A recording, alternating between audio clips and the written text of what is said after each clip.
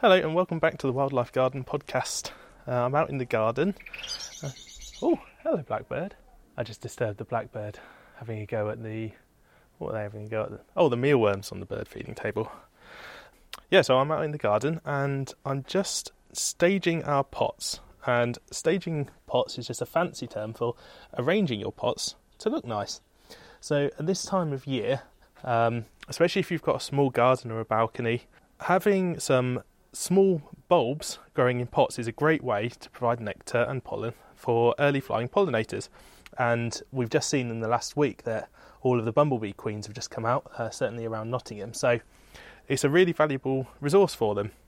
In one of the pots here, we've got some crocus. Actually, we've got 2 pots full of crocus. Yeah, they're just labelled as crocus mix. So it's just a mix of different bulbs that we've bought from the garden centre. And in another pot we've got some iris reticulata, which are really short dwarf irises, but they're in a beautiful velvet purple, and they've got a sort of a spotted white and yellowy orange interior, which just looks absolutely amazing. In another we've got some muscari, which are the grape hyacinth coming. And in the final one, we've got... Oh, yeah, so these are a daffodil, and they're called sailboat. So they're not actually up yet. The flower heads are just forming. But, they're absolutely stunning. They're sort of a cream colour, and they've got swept-back petals. And, they just lasted for ages. Really, really beautiful. So as you look out the garden window, we've got a bench, but it also doubles as a pot stand. So it's just one long, really wide bench, and you can sit quite a few people on there, but either side we have all these pots arranged, and I'm just putting them together now so you can see all of the flowers from the kitchen window. Now all these pots that we've got out here are terracotta, and we really like terracotta because we just like to look at natural materials when we're out in the garden. But the thing with terracotta is that cheap terracotta, although it will last a few years, eventually it will just shatter in the frost, it will crack, and you'll have to buy some new ones, which is fine, you get a few years out of them anyway. But if you can, I would certainly recommend buying really good quality terracotta, because if you look after it, if you put it up on feet over the winter so the pots don't fill with water, and expand and crack that terracotta, then they'll really last you a long time. But good terracotta is expensive. So what we do to make the most of the pots we've got is in the autumn we plant one of these pots up with all the bulbs ready for the spring. As they come up and they flower, we arrange them so they look nicest in the garden. But once they're over and they've done their thing and all the leaves have died down, then we actually tip all the bulbs out with the compost attached and just put them into a plastic pot, and we put them out of the way somewhere else in the garden where you can't see them. Those bulbs, because they've already died down, will just sit there ready to be repotted the following year. But what that means is that you've then got an empty pot. With a pot full of crocuses, like I've got here, we might tip those out and then replant it with chives or something later in the year. But also in some of these pots we'll be sowing night-scented stocks and night-scented phlox, and we absolutely love night-scented plants in the garden. The first year we grew night-scented stocks, we had so many moths we actually encouraged bats into our tiny garden. So they must have already been in the area, but just the fact that all the moths were flying around our garden brought the bats in. But the other thing, of course, is in the middle of the summer, you're going to be out in your garden in the evening, and that sweet, spicy scent will waft over your garden as you're out in the evening having your glass of wine or your barbecue. So I think I've arranged those the best I can for now. Yet you'll be able to see all of those from the kitchen window as I'm washing up. So I think now is time to go in, find Ellie, and get on with the podcast.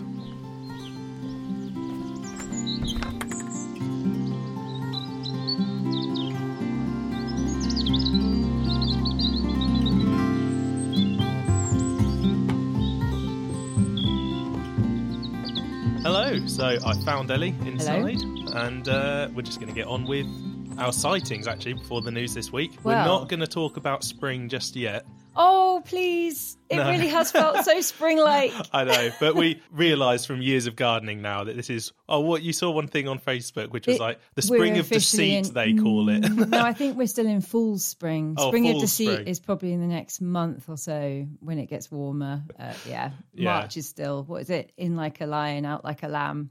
we've got a long way to go yet. We usually wait until the spring equinox, don't we? Which is only a couple of weeks away. But then after that point, we start to celebrate the coming of spring. But still, we have, I think, seen a lot of wildlife responding to the warmer temperatures of last week, which has been really exciting. And while I've been fiddling around in borders, I've just noticed loads of soil life coming up to the surface. I've seen loads of soil centipedes, which are those really long, thin, wiggly, impossibly bendy centipedes that you quite often dig up in your soil. Those are the same ones you see in compost, aren't they? The exact ones. I've also seen outside our garden gate some black ants, which I think are probably the common black ant, the laziest Niger, starting to build a nest. But they did all look quite dozy, so I think they're probably maybe a bit premature. They looked a bit like, oh, why am I awake? And, well, I think for me, this is not strictly in a garden. We did go to a nature reserve at the weekend, but we witnessed something extreme. I feel very privileged to have seen this, but we spotted some long-tailed tits in the middle of building a nest. Oh, yeah. It was like the holy grail of bird watching. Ellie is so good at spotting stuff. What was it, a bramble? It was bramble, but like just a thicket. right next to a path, a metre away from the path. And they were, building their little nest in there. So I've got about a 5-second video is all I got. We left them undisturbed, but I did manage to get a couple of seconds of video of them building the nest, which I'll put on Twitter and on Facebook as well. Oh, and I should probably point out, this is for Ben. He saw sparrowhawks. I saw too. This is a momentous moment. It is. It's finally happened. We were out for a walk and I'd walked, 10 metres further than Ellie, and she didn't turn up. So I went back, and then she said, "Oh, you're going to kill me," because a sparrowhawk just flew out of a bush right next to her, trying to make a kill. And I was just ready to end everything, just walk off. He actually didn't talk to me for about 5 minutes until another one flew over, and then he was really happy. But interestingly, I mean, we've seen crows mobbing various birds of prey, usually buzzards. Like the corvids do like to attack a buzzard in midair. But we saw behind this one sparrowhawk a big gaggle of goldfinch, and they were definitely following it. Which I said is the safest place to be. Yeah, I think behind the sparrowhawk is much better than anywhere in front of it, isn't it? Yeah, I mean, okay, I'm not allowed to say spring's arrived, but there is definitely a feel of it in the air. Yeah, things are starting to move, aren't they? Yeah. And the other sighting, I have to admit to this actually, it turns out I had actually seen a sparrowhawk before. And also I've seen the mysterious chiffchaff from our garden, because I was going back through some photos that I've been taking over the last couple of months, and what I thought was a female sparrow in one of my photos of the big ivy at the back turned out to be the chiffchaff. And another one I thought was of a kestrel turned out to be a sparrowhawk. Yeah. I don't know if I'm taking these retrospective sightings. Well, the thing is that just before I looked through these photos, we were sitting at the kitchen table and I was looking at a box of cereal saying about how I used to be able to read the typeface at, a couple of meters distance, and maybe I should go to the opticians because my eyes aren't so good anymore.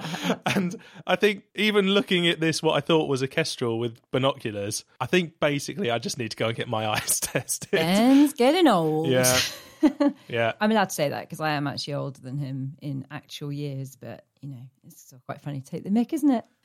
Should we go through some lovely feedback from... Yes, indeed. Thank you, everybody who gave us a review on iTunes. It's just wonderful to hear your feedback. And it's also great to hear that it's not just our family that is listening as well. So we want to say a special thanks to everybody who's given us a review, which was Keels95 Verbena, which is a great name, horticultural name. Bosch365, who we think is probably Caroline Boscher, who gave us a review last time. Green Painted Bird, and somebody called Thrapston. Now, which may or may not be your aunt. Yeah, We're there's not a sure. village called Thrapston where my aunt lives, and as part of this review, the person said that they're taking Ivy to the school where they work, and my aunt works in a school. So if it is my aunt listening, thank you very much. If it's not my aunt, of course, then thank you anyway. We've also had some lovely emails straight to our inbox. A nice one from Stuart Murdoch, who's up in Ayrshire. and one from Shelley Newth down in Cornwall, who's just about to start a new wildlife gardening business as well. So Shelley, if you're listening, let us know how you get on, and we can always advertise you, give you a little plug when you get going. So, Perfect. So listeners all the way from Cornwall to Scotland, and that's pretty good. Yeah, it's really exciting to see that other professional gardeners are also out there and doing the same thing that we are. So very happy to help promote them, definitely. News time. Right. Mine's quite a quick one. In The Guardian, it was reported about hedging plants and their effectiveness at trapping pollution, and that's specifically from roadside pollution. It was based on an RHS study, which I couldn't find the scientific paper on, but I'll just summarise what The Guardian said about it. On looking at a number of different hedging plants, they actually found that Cotoneaster franchettii is apparently 20% more effective at absorbing pollution than other shrubs. And this was based on roads with a lot of traffic, and it was less evident on quieter streets. So a really good fact from this study was that over 7 days, when they were doing their investigations, a 1 metre length of well-managed dense hedge will mop up the equivalent pollution that a car emits over 500 miles of driving. That's amazing. Isn't it? That's just fantastic. So think of all those front gardens that could have a nice hedge in it just to mop up all that pollution. Another part of the study, which, I mean, I did find a lot of this was fairly obvious, but really good that they're actually studying it and putting numbers to these things. But that in general, denser, more complex structured and hairy leaf plants are better at this trapping of pollution, which is why this Cotoneaster species is so good. And also that a hawthorn and privet hedge will ease intensive summer rainfall and therefore reduce local flooding. Fairly obvious stuff. You mean they ease the rate at which the rainfall hits the soil? That's right, yeah. Oh, okay. So in summary, plants are always best. And if you're specifically trying to trap pollution, if you live on a busy street with lots of traffic, then go for dense, more complex structured and hairy-leaved plants, because that will trap the most pollutants. Brilliant. My news is that I've been reading a new paper written by Nick Tew and others. And Nick is somebody we briefly met at the Wildlife Gardening Forum Symposium a couple of years ago, where he presented some of the work he was doing. And this is the first paper he's published to come out of that work. So it's called Quantifying Nectar Production by Flowering Plants in Urban and Rural Landscapes, which is a good old scientific title. But really what they're looking at studying is to quantify the amount of nectar in urban areas, in farmland and in nature reserves, and just then to compare them. But they also looked at urban areas and whether different land uses within those areas are producing more nectar than others. They looked at allotments, cemeteries, gardens, man-made services like car parks and industrial estates, nature reserves in urban areas, and other green spaces like amenity grassland, so just playing fields, parks. And they also looked at pavements and road verges as well. So they've found some really interesting results. So to do this study, they took a series of existing databases on flower nectar production, and they also did a lot of work themselves. And this is part of what Nick actually is doing for his PhD. They actually go out with tiny little pipettes and suck the nectar out of the middle of flowers to find out how much sugar is in it. There's a few key things that came out of this study which are really interesting. First of all, actually, urban areas, farmland and nature reserves all produced around about the same amount of nectar. Oh, that is interesting. Yeah, it was a surprise to me. Mm-hmm. If you go back a couple of episodes, we were talking about bees in farmland and the problems of there not being enough pollen and nectar in farmlands. So we'll come back onto this in a second, but this is a slightly contradictory study saying that, you know, there's as much nectar in all of those different types of land use. Unsurprisingly, in nature reserves, they found that native plants produce most of the nectar, and that's just because nature reserves are full of native plants, basically. They found in farmland that it was a mixture between native and non-native plants, but again, that's not a surprise because basically farmland, what we eat, is a mixture of native and non-native plants. An interesting outcome of the study, though, is that in urban areas, they found that nearly a quarter of the total amount of nectar produced came from just one collection of species, and those were the fuchsias. Ooh, well, interestingly, the fuchsia, most of the species of which actually come from Central and Southern America, produce a lot of nectar to attract hummingbirds, and that's how they pollinate. They attract the birds in, and then they move the pollen around. Exactly. It's a bit of a surprise then that British native species are adapting so readily to some of these exotic plants. Some of the other plants that were producing the most nectar were things like clovers, Trifolium repens. Clovers were one of the biggest nectar producers across all land use types. So in urban areas, they produce about 15% of the total amount of nectar. In farmland, they actually produce 36% of the total amount of nectar. And in nature reserves, they produced 4%, but the writers of the study are a bit wary of their own results for nature reserves because 3/4 of the nectar produced was just from one species of heather.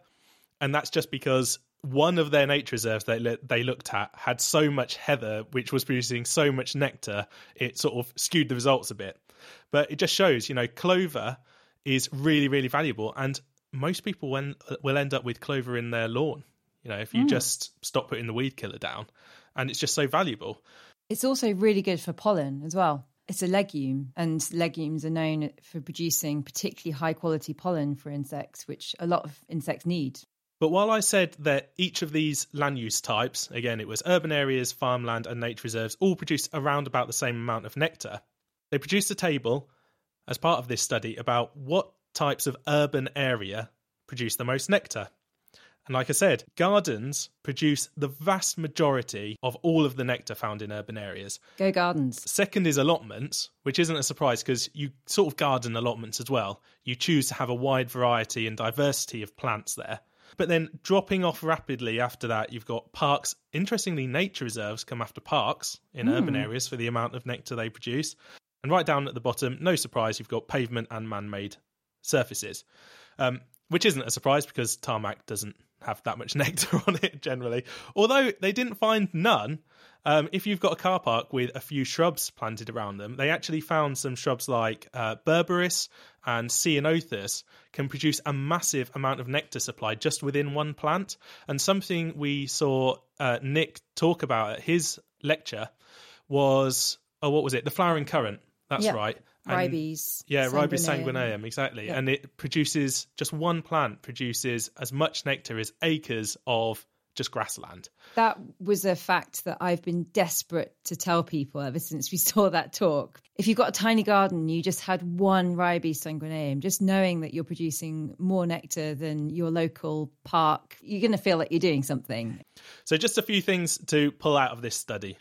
A couple of limitations of this study is that they didn't look at the time of flowering. So like we said in the episode where we covered bees in the countryside, this study didn't look at nectar production over a whole year. So it probably still is the case that in a farm, if you went out and did a transect, you might find a huge amount of nectar, but only when the flowers are out of the whatever it is that they're growing. As soon as that's been harvested and the ground is empty, then there's going to be nothing. They also didn't look at trees or shrubs over 2 meters. So it might be the case that some of the statistics around nature reserves are a bit skewed because of that, because nature reserves we were actually just out in the nature reserve at the weekend where we saw some of the bees and butterflies even out early, and they were on willows, which were really tall. So again, absolutely full of flower, but probably just above the heads of the people doing the study. They point all this out themselves, by the way, in the paper. And another thing that they point out as part of this paper is that just over 60, I think it was about 65% of the nectar produced in urban areas came from non-native species. But that doesn't necessarily mean that non-native species are better than native ones. Just imagine going around most people's gardens, they've got generally lots of non-native species. So it might just be a bit of a bias in the fact that that's what people are already buying. So we're going to come back to a lot of the topics that are brought up in this paper over different episodes. We are going to do one on native versus non-native species. We'll be doing one specifically on trees and pollen. And yeah, I really highly recommend going and reading this paper if you're interested, because it's open access. So we'll link to it in the show notes along with everything else that we're talking about today. But yeah, it just really shows gardens and plants in gardens are the most important thing. That's the news covered for this week, and we're going to go on to our topic now, which is basically, what is wildlife gardening? What is wildlife gardening? Maybe we should have done this in episode 1. We did talk about it, and we thought we were going to try and get into our flow before tackling this quite general topic. And interestingly, I just this morning thought I'd do a little exercise on Facebook, and I'm a member of the Wildlife Gardening Forum. On Facebook, their Facebook group. Yes, and I thought, I'm just going to see what people in this group, I think there's about 41,000 members now. Is it? Yeah, it's huge, wow. Which is really, really good. But I thought I'd just see, what do people on here define as wildlife gardening? Because despite the fact that we've read so many books and we practice it every day, a friend asked me recently and I was not stumped, but I couldn't just give a very quick answer. I mean, that's it's just difficult. more If you just say ponds, nest boxes, hedges, and just reel off a load of stuff, it can seem just like a hodgepodge of just bits and bobs, basically. Yep. But actually, it's quite easy to condense it down. Precisely. But before we go into people that we've read and things like that, I thought I'd just give a couple of quotes from my responses, of which I think it was about 87 last time I looked. So it was quite I think it got people going, should we say. But yes, one of my favourites was from Sarah Sherlock Baston. And she said that she thought wildlife gardening was gardening that does no harm to wildlife and actively supports it by planting and practice. And she was, I think, the second responder. And I just thought, yes, that's exactly it. I like the fact that by saying and practice, she is acknowledging that actually we're all always learning. And gardening is done by practicing it. You can read all the books, but essentially we all need to just do it and have a go and learn. And that's interesting, because I read that as practice, as meaning, what people do, not as in practicing something. I think it probably means both. Yeah, well, it's great because you're exactly right. Wildlife gardening, just like all types of gardening, requires a bit of practice. You need to do something, see how it works out, learn from your mistakes, and that's the way you learn. It's how anybody learns about anything to do with nature. You just need to observe and see what happens. Yeah, and by saying gardening that does no harm to wildlife, she's acknowledging that it is a choice that we can make. So you can either do something that does or doesn't harm wildlife, and we'll go into that in a little bit. And another one, which just made me laugh more than anything, for me, it's not freaking out when a badger or fox digs up my plants again.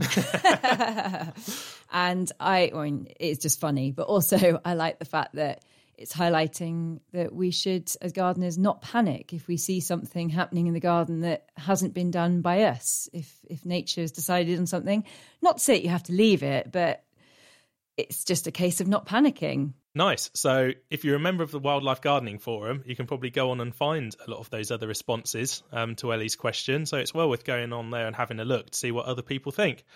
But when we first started getting into wildlife gardening, there was one book we read which we think is still probably the best starting book. And if you're just going to buy one book about wildlife gardening, we recommend buying this one.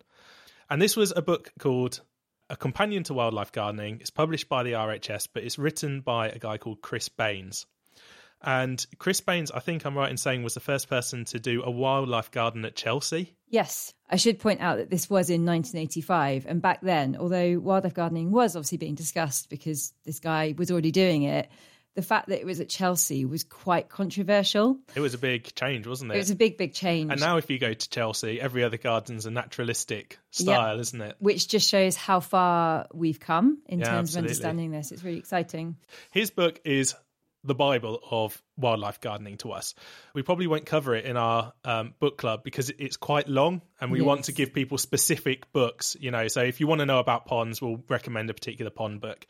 But as we say, if you want just one book on wildlife gardening, go and get it. And if you read it, you'll see in there that he has 10 things that he thinks all wildlife gardens should provide. So those are shelter and shade, layers of plants from tree canopy down to carpeting ground cover, flowers, fruits and seeds the whole year round, a reliable supply of water, room for decay with mulches, composting and rotten logs, freedom from damaging pesticides, a bird feeding station, extra sites for nesting and roosting, green links to the surrounding neighbourhood, and finally a secluded seat for maximum enjoyment. Oh, I like that last point. And one thing we'd really encourage you to go and look at is, I think in 1980 something or other, it was in the 80s anyway, he made a 1-hour documentary which was on the TV called Blue Tits and Bumblebees. And you can find this in 2 parts on YouTube. We'll put it into the links again. It's just wonderful. It shows you how he developed his garden, including all of these things it was over a year, but then they revisited it, didn't they, after everything got established. So he dug this massive pond. It was like a lake he's just a suburban back garden, and he dug this huge pond. He's got long grass, wildflower meadows. He put in all the hedges, put in sort of a little woodland area. Oh, it's just wonderful. And if you've got an hour and want to know everything about wildlife gardening, yeah, go and look at that. Yep. It's fantastic. Generally top bloke. Yeah. And another one of our favourite wildlife gardeners is Kate Bradbury. She's based in Brighton. She is also the author of the book that we're going to be reviewing in the next podcast. So if you haven't heard about that, then check out our show notes and maybe get yourself a copy. You've got 2 more weeks to read it. And in her book, she's distilled wildlife gardening into 3 things that everyone should be doing. 3 essentials. 3 essentials. And that is to provide food, water, and shelter for the animals in your garden. So if you want to know more about wildlife gardening generally, we really recommend going and grabbing one of those books. But from our experience doing this, there's one thing that we really want to say, which is that there's no such thing as a wildlife patch. No. And we were encouraged to think about this ourselves in a bit more detail. Again, going back to the Wildlife Gardening Forum symposium we went to a couple of years ago by Adrian Thomas, wasn't it? Adrian Thomas from said this, yeah. The RSPB. And he put up a slide and he showed a big public park, and in one little corner of the public park there was a special wildlife area. And it looked just like all wildlife areas look. There were some brambles and there was a little bit of long grass and, some raised planters with a few plants in. And he rightly said, why isn't the whole park a wildlife friendly park? Why does the wildlife patch have to be something specific and small, tucked out of the way? And this is really true of gardens. Yeah, Kate covers this in her book as well. And it's really important as wildlife gardeners that you recognise that your whole garden is valuable to wildlife, and hence your gardening practices should be good for that wildlife across that whole area. It's not just the little corner that you've designated. I mean, no ant is going to go, oh, that's where I'm meant to be living. Yeah, exactly. They're going to go where they want to go, aren't they? The other thing that comes out of that is this idea that there's a certain aesthetic to wildlife gardens. It just has to be nettles and brambles and completely untidy. And that can be good, but it doesn't have to be that way. If you've got a certain aesthetic of what a wildlife garden looks like in your head, just get rid of it. Any garden can be good for wildlife, and it depends more on how you are managing your garden rather than how it looks. And yes, there are many advantages to not being too tidy, to letting the weeds grow, to not clearing things away too early. But there's been many, many studies on big formal gardens, estates like Great Dixter, where they've taken a load of entomologists for a walk around and they've looked at how much life there are in these gardens. And the Great Dixter one is a brilliant example because they actually produced a big report afterwards, and which shows just how many rare species they have in this garden. And it is a heavily gardened garden. You wouldn't go to Great Dixter and say, this is a traditional aesthetic for a wildlife garden. It looks like a beautiful country house, her big herbaceous borders. It looks like anything you would see in an RHS magazine, something like that. And yet it is absolutely wonderful for wildlife. Yes, I think removing that aesthetic from your mind is probably one of the most important things, because then I think it just means that you're a bit more free to make a garden that you like the look of as well. Not everyone can cope with extremely scruffy edges or whatever. And what we're saying is that that doesn't define your wildlife garden. Having a slightly scruffy edge lawn isn't the number one important thing. So for a good example is leaf litter. Now, leaf litter in autumn is an absolutely fantastic and vital habitat for so many species. Lots of insects overwinter in it. However, as gardeners, we also recognise that leaving 3 inches of leaf litter on your, for example, grass patch is probably not going to be the best thing for your grass patch. What we're not saying is to go in there and hoover up all those leaves and then chuck them in your garden waste bin. the best thing you can do is probably remove them from the areas where they might well cause a bit of damage to something you like, i.e. your lawn or your grass area, but don't take them out of the system of your garden. Maybe make a leaf mould pile in a corner, and then you're not actually physically removing that fauna that might be overwintering in those leaves. Yeah, and if you've, coming back to an example like Great Dixter, where they have these large herbaceous borders, have a formal flower garden, but in the winter, after the flowers are finished, leave the stems up. There's no reason to cut them down and chuck them away. Leave the stems up, and we would wait until early spring when we see green shoots to start to come from the bottom of the plants. Then we'd cut all the stems off, but then again, we wouldn't throw them away. We'd just pile them all up elsewhere. So anything that's still hiding away in those stems has a chance to crawl out in the spring.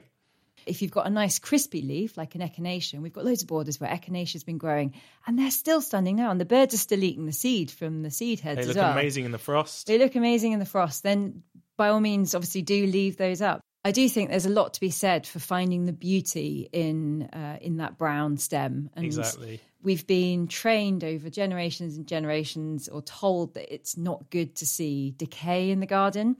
And that is one thing, actually, that as wildlife gardeners, you should, if you can, try and train your brain away from. Yeah, basically. That's right. And yeah, we've been trained to get rid of anything that's decaying, like Ellie says, but also then to clear it, to see bare soil. Yeah, don't want to see that. In a wildlife garden, you don't want to see any bare soil if you can avoid it. Again, if you have bare soil, using an organic mulch would be better than not doing anything. But in the wildlife garden, the more flowers, the better. So you really don't want to be seeing that soil. You want to get a plant in it.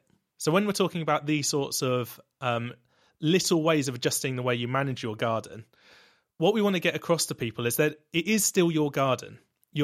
Wildlife gardening doesn't mean you have to have a nature reserve. And it's important making that distinction, because nature reserves are heavily managed to be good for certain species. There's loads of examples of this. If you want to learn about some of the intensive work that has to go on to save particular species, you could look up the Back from the Brink project, which is running at the moment. And when you start to understand the level of detail that they are putting into saving different insects, butterflies, even mosses, which only grow on like 5 meters of wall somewhere in Cornwall, you'll see that trying to be that specific is probably beyond the capacity of most normal gardeners. So when you are gardening, you're trying to make an overall good habitat for wildlife that is coming into your garden. But also for yourself. So in response to my question on the Wildlife Gardening Forum this morning, I think I could actually see two broad camps of people. There are some people that think that wildlife gardening is only for the wildlife, and that's absolutely everything that it's to do with. It's nothing to do with humans. We're very separate from it. And then there's another camp, of which we're actually part of, that is your garden is still your garden, and and to actually be out there and do all these beneficial things, it has to be a space that you enjoy being in yourself. And by all means, if there's a nice sunny spot in the morning that you like having a coffee in and watching your birds, then make that your nice sunny spot for sitting in and having your coffee to watch your birds. It doesn't have to be entirely given over to that wildlife. Exactly. And a good example of this to explain what we're talking about is something that came up on the Wildlife Gardening Forum's Facebook group, which was somebody was asking a question about a 20-foot Leylandii hedge at the back of their garden. I think they just inherited it. It was a new garden to them. That's right. Mm-hmm. And they were saying on this question that they wanted to cut it down. And what should they replace it with? Now, a lot of people on the forum were saying, don't cut it down because it's so good for the birds. And that is true. But if that Leylandii hedge means you're not going to enjoy going out into your garden at all, because it's completely shading it, you're never going to sit out there, are you actually going to go and do all the other things in your garden that make it good for wildlife? Probably not, if you don't enjoy being in your garden. So the point of this question was, what should we replace it with? And so if you've got a big Leylandii hedge, something like that, then yes, the birds might enjoy it at the moment, but they will equally enjoy a 8-foot tall native hedge. And you shouldn't be put off changing things that are better for wildlife in your garden, but they are also good for you. In this example, we would say, just get rid of the Leylandii. It's okay for birds, but there are better things for the birds anyway. And just get on with it, because the quicker you put in the native hedge, the quicker you get the benefits for the birds, but also all the flower, all the pollen, and all the nectar, and all the leaves for the native butterflies and moths whose larvae eat those as their food. And we've actually got an example of a customer that did exactly this. And I think that was also Leylandii. And she waited a full year because she just missed the boat in 1 year before she had that tree removed, so that she caused the least disturbance to the birds that may or may not be nesting in it. So, yeah, it's really important that if you are, well, it's actually a big deal for us to say take out a plant, because even for our customers, we do try our best not to do that. And like Ben just said, if you are doing something as big a job as that in your garden, then always try and replace it, not like for like, but with something better. Yeah, and then so you're making a net gain for wildlife. Now, we don't want to give the wrong impression if we sound like we're sort of encouraging people to take out plants. We really are not.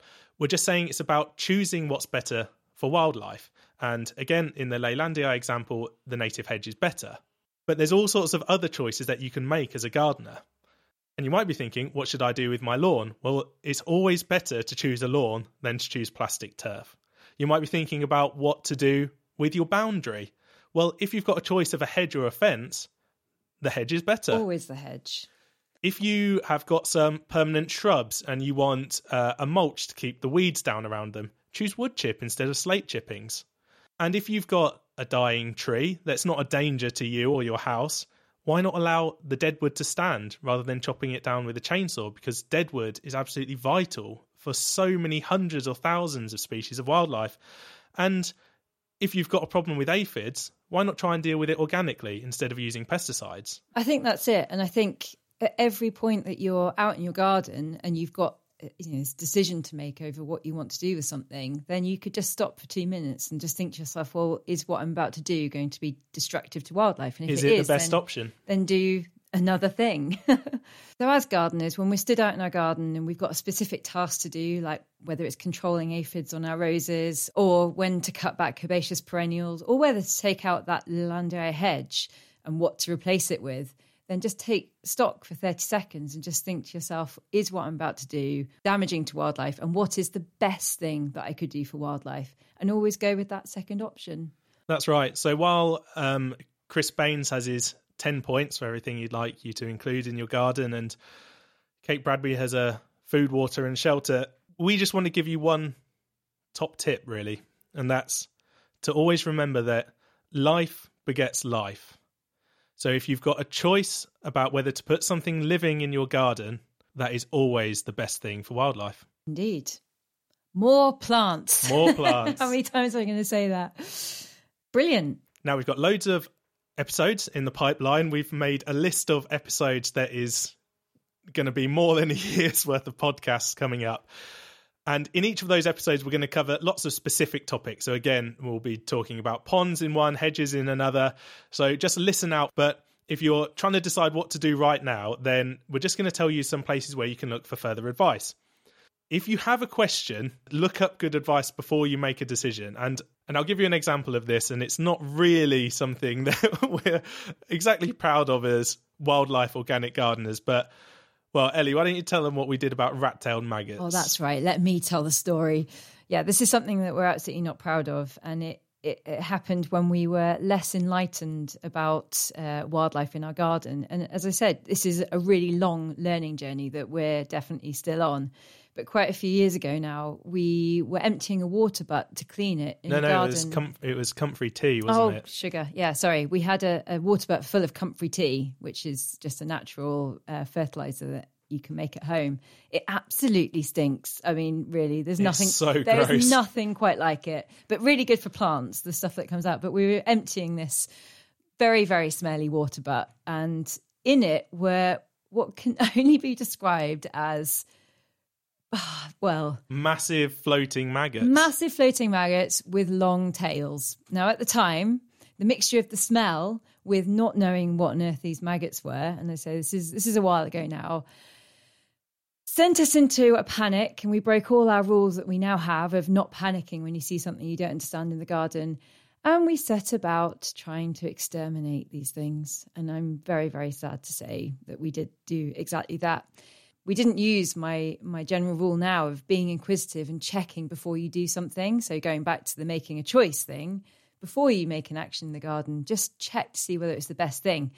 Because we now know that these maggots are specifically the maggots of a dronefly, which is one of our best pollinators. It's a type of hoverfly. And we ended up killing these beneficial predators and pollinators because we didn't know any better. Now, I am quite childlike in my fascination of the natural world anyway. But if I see something that I've never seen before now, I just spend a few minutes, usually on a Facebook group, if I want an immediate answer, and Ben will just go into which ones are the best in a second.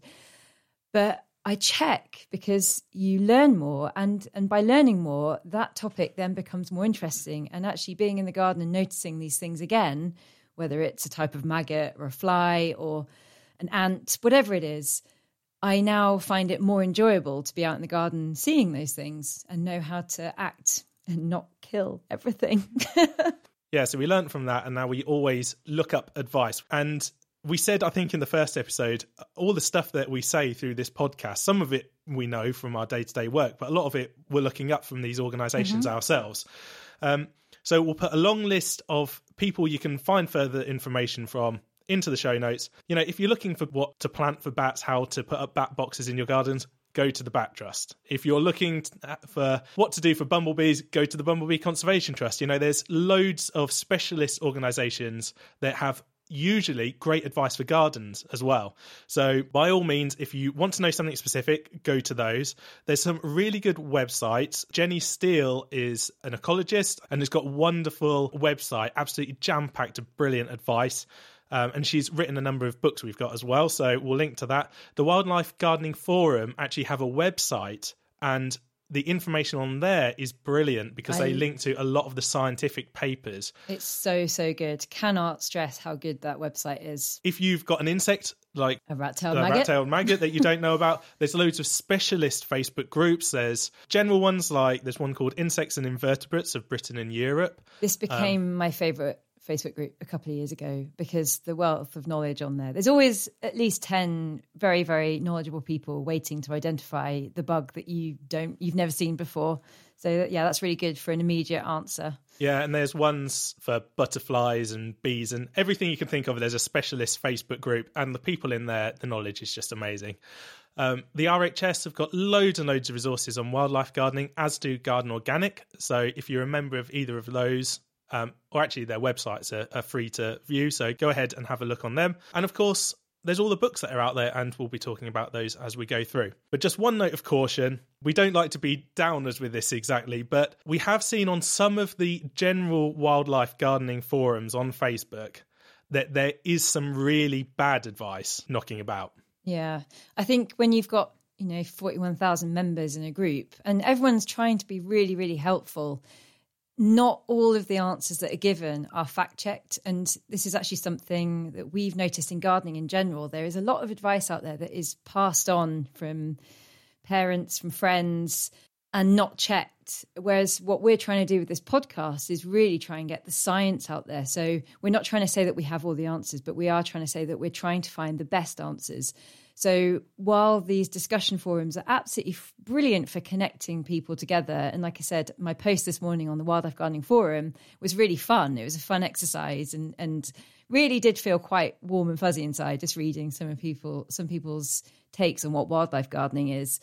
But in terms of getting actual specific answers, I don't think that they're always the best way to go. No, just to give you one example, a couple of episodes ago we did one on feeding birds, didn't we? Yeah. And there was a question on one of the forums just a couple of weeks ago saying, what should I feed? This, that and the other.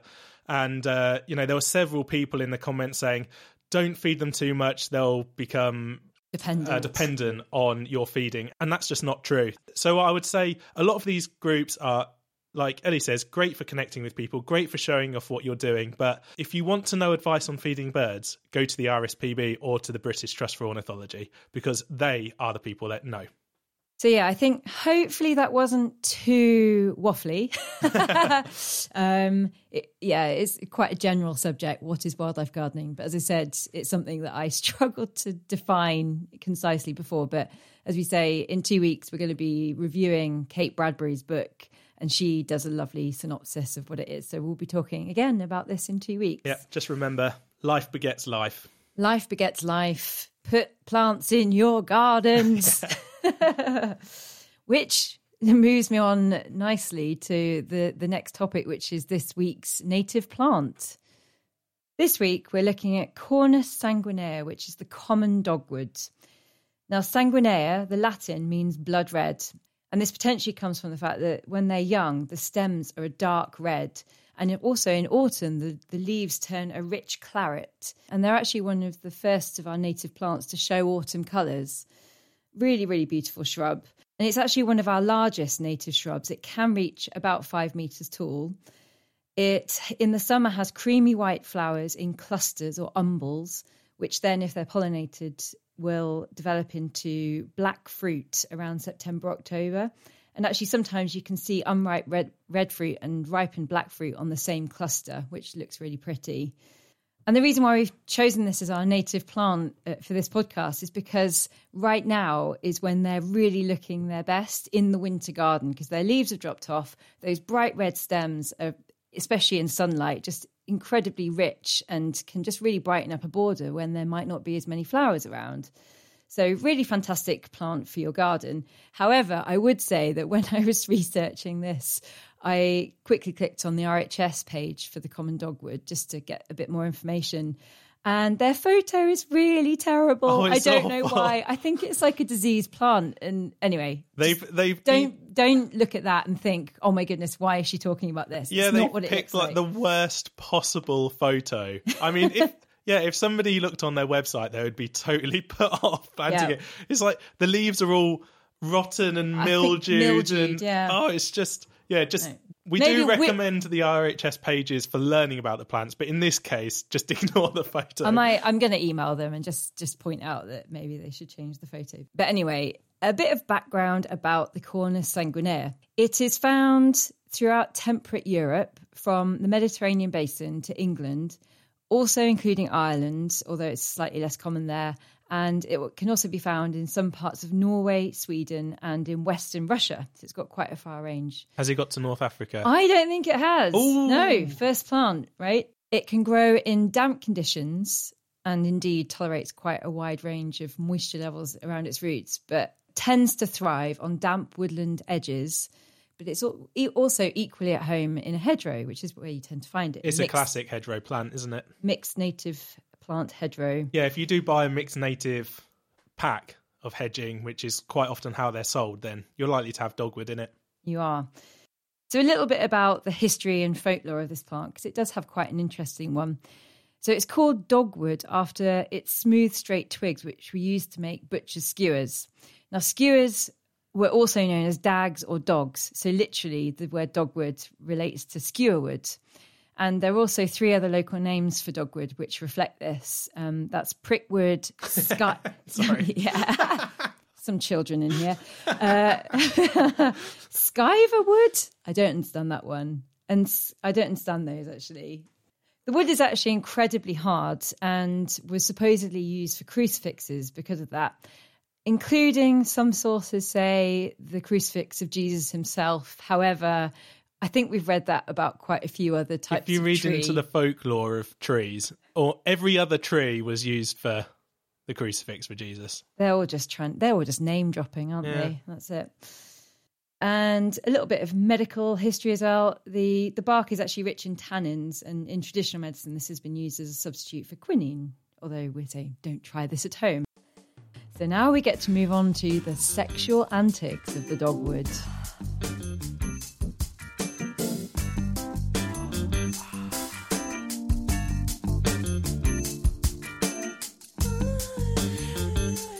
Dogwood is a hermaphrodite, which, as we've been talking about in previous episodes, that is where the male and female productive parts are contained within the same flower. It's an outcrossing hermaphrodite. Now, we've talked before a bit about some plants being self-pollinated and other plants requiring another plant. When a plant requires another plant to be pollinated, it's called an outcrossing plant. So if you hear us say that again, then that's where it comes from. The flowers, as I said, are produced in clusters or umbels, and each individual flower within that cluster has 4 creamy white petals.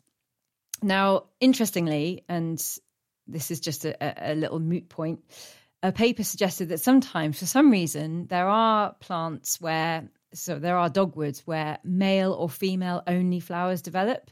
And even more oddly, sometimes whole plants can be dioecious. And that simply means you've got one plant with only female flowers and one plant with only male flowers. But in general, they are monoecious. That means both female and male sexual parts are contained within the same plant, usually in the same flower. Yeah, I think these little oddities are just sent to test the patience of botanists, aren't they? So. Something to talk about, isn't it? At the base of the female ovary, so the female part of the flower, is a nectar-secreting disc, and this is what the plant uses to attract in all those nice insects. Now, in terms of its flowering, which happens around June, July in the UK, what we tend to find is that in our temperate climates, the fleshy fruited woody shrubs like the dogwood often exhibit an overproduction of flower. So things like hawthorn is another really good example, where in May for hawthorn, the plant is absolutely smothered in flower. The whole thing appears white. However, what we find is that less than half of this make it to the fruiting stage. And that's usually for a mixture of reasons, really, for frost damage, or sometimes the flowers could be eaten, maybe by birds, or sometimes being aborted by the plant itself. For example, if we go through a really dry patch and it just doesn't have the water to be able to make the fruit. As I alluded to a second ago, with the nectar-secreting disc, insects pollinate the flowers of the dogwood. And when successful pollination has happened, they develop into these small black berries, which are called dogberries. In terms of how the plant actually propagates itself, while insects pollinate the flowers, it's birds that are attracted into the berries. They are high in lipids, which is essentially a fancy way of saying fats, and they're fairly high in proteins. So the birds come in, they gobble them up, and then because of the nature of birds being able to fly, they're able to disperse them over really wide areas. And also the nature of how birds go to the toilet, they tend to be deposited in high densities under other shrubs and trees. However, another way that the dogwood also propagates itself is it's quite a freely suckering shrub. And actually, studies have shown that individual clones, because that's what's produced, you've essentially got the same plant, has been shown to occupy quite large areas in nature, but fragmented. They're not all necessarily right next to each other. I thought that was quite interesting. Also, they can naturally layer themselves when branches come down and touch the ground. And that's just what we've talked about before, when in horticulture you can recreate this and create new plants. So what wildlife loves the dogwood? There's actually loads and loads. I really like reading about this. The leaves are tasty to lots of the caterpillars of our Lepidoptera, and that's the butterflies and moths. For example, the little thorn moth, which is a day-flying moth, the caterpillar of that will eat the leaves. And also the green hair-streaked butterfly. Now, this is the UK's only green butterfly. It's also the most widespread of all the hair streaks across the UK. It doesn't exist on the Isle of Man. It does tend to have localised colonies, but it is over most of the UK. I've never seen one, and I really want to now that I know that it's widespread. So this is going to be my aim for this year. But yeah, their caterpillars also feed on the leaves of the dogwood. So you're looking out for a green butterfly on a green leaf. Yeah, nothing too hard. Thanks. In addition to the leaves being a really good larval food source, the nectar and pollen produced by the flowers in June, July are also really fantastic for our pollinators. So there's a huge list of pollinators that visit dogwood. I'm not going to go through all of them, but there are loads and loads of bees, including our white and buff-tailed bumblebees. Also, the honeybee visits it, the ashy mining bee, one of my favourites. And also quite a few flies, like the dance fly. I did actually just learn about the dance fly. I just like the name. And also the pellucid hoverfly, which is one of our largest flies. They all enjoy feasting on the flowers of the dogwood. As I said earlier, the mode of dispersal for the seed is by birds. So the berries are really attractive to lots of different bird species. And I will use another really cool term just because I like saying it. But these are our frugivorous birds, and that means birds that eat fruit. And that's including robins, blackbirds, missel thrushes, song thrushes, redwing, and also starlings. Just give us that word one more time. Frugivorous. Oh, nice. Thanks. The seeds are also eaten by mice, but that's not so good for dispersal because they just get eaten and chewed up. But again, really good for wildlife. Now, if you're really sold on the idea of planting dogwood, in which case I've done my job well, then I'll just give you a bit of an overview as to how best to grow it. As I said before, it thrives on the woodland edge. So it's really good in full sun and partial shade. It deals with any aspect, so northeast, south or west, and it doesn't mind being exposed or being sheltered. So it's pretty tough as far as garden plants go. It does, however, prefer neutral to alkaline soil and therefore is actually known as a calcicol. So if you've got particularly acid soil, then maybe dogwood isn't the plant for you. Yeah, I just want to mention something here, which is over the course of however many podcasts we do, we're going to be mentioning a lot of plants. So don't feel like you need to rush out and buy one of everything because there's... Beth Chatto, a famous gardener, came up with a little phrase called right plant, right place. And it just means your plants will do much better if you put them in the conditions that they like. So we will point out if there's plants that only like certain soil types and this, that and the other. So yeah, if you've got really acid soil, you can either tell that from doing a pH test, or if camellias and heathers, skimmias, various other things do really well in your garden, rhododendrons as well, then that means you're likely to have an acid soil. So probably don't try a dogwood there. Yeah, I love the right plant, right place, because then you're getting the best for everything. The plant's happy, you're happy with how the plant looks, and everyone is enjoying their garden. It's actually one of our most shade-tolerant fleshy-fruited native shrubs, as I've said. However, for that really rich stem colour, it does prefer a bit of sun, and also that aids flowering and fruiting as well. So how can you get yourself some? Now, you could propagate by seed, but you might not necessarily get the plant that's true to the type that you've taken the seed from. So fine to do it if you just want the bog standard native and not a cultivar. However, if you are doing that, then just be aware that you'll be waiting about 5 or 6 years before any flowering happens. But again, gardening is a long game, and it is fun to grow things from seed. If you are doing that as well, it's also quite simple because it does need what we call cold stratification, which is what we've talked about before. Another word is to describe this is vernalization, and that just means it needs a winter and a cold period to aid for germination to actually work. However, if you've got that and it needs, I think, 8 weeks of cold weather, there's a really good rate of germination as long as you've planted it about 5 centimetres depth. Another way of getting plants is by hardwood cuttings, and we'll put a link in the show notes to the RHS page on taking hardwood cuttings. Or if you're lucky enough to come across one of these suckers, you can simply dig that up, and as long as it's got a good root system that's developed on the sucker itself, just chop it off with a spade. Just chop it off. Replant it. However, if you are wanting that stem colour right now with a plant that's going to flower in this year, then go ahead and buy it. And there's loads of different suppliers. But as, again, a caveat that we always give, always buy UK grown stock, and ideally in peat-free compost. However, I do recognise that it's really difficult to find. There are cultivars of Cornus sanguinea which have been developed for a slightly different stem colour. And I'm just going to give you a couple of them now.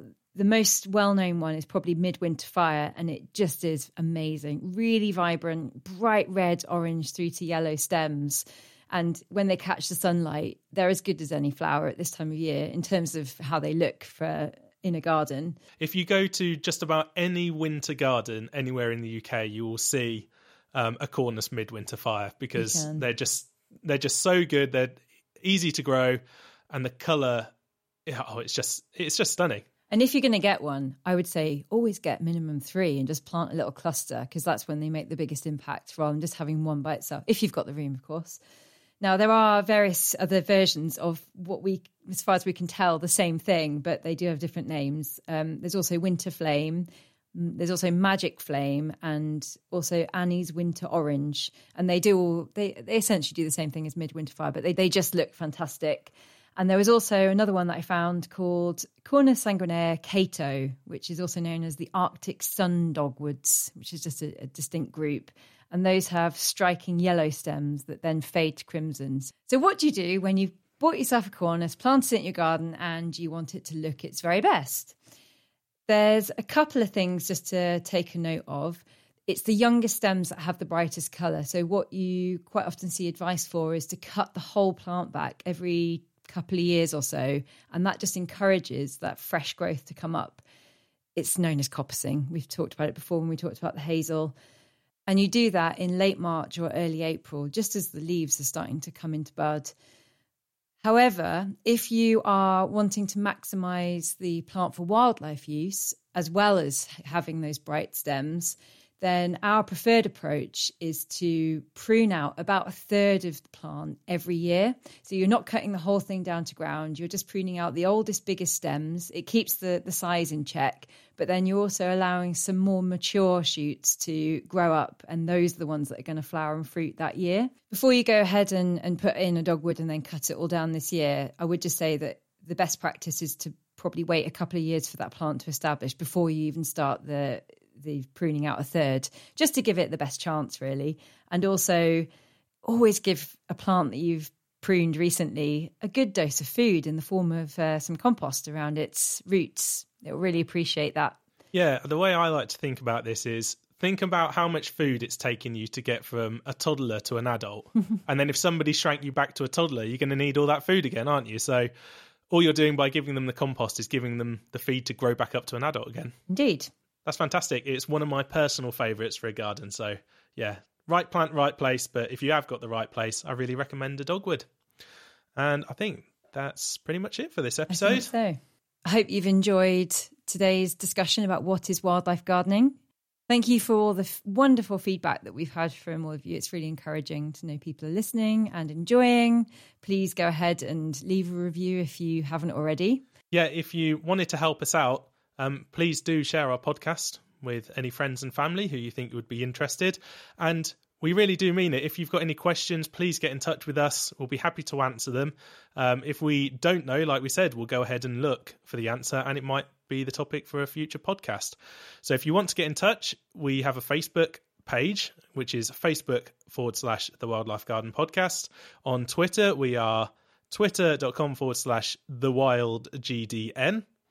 And if you want to follow what we do professionally, we've got our business website, which is ellieswellies.com. And on there, we often have different blogs covering some topics that we don't get round to on the podcast as well. And we've also got a Facebook page for that, which is facebook.com/ElliesWelliesGardening. Well, look forward to hearing from you all. Yeah, see you next time. Bye.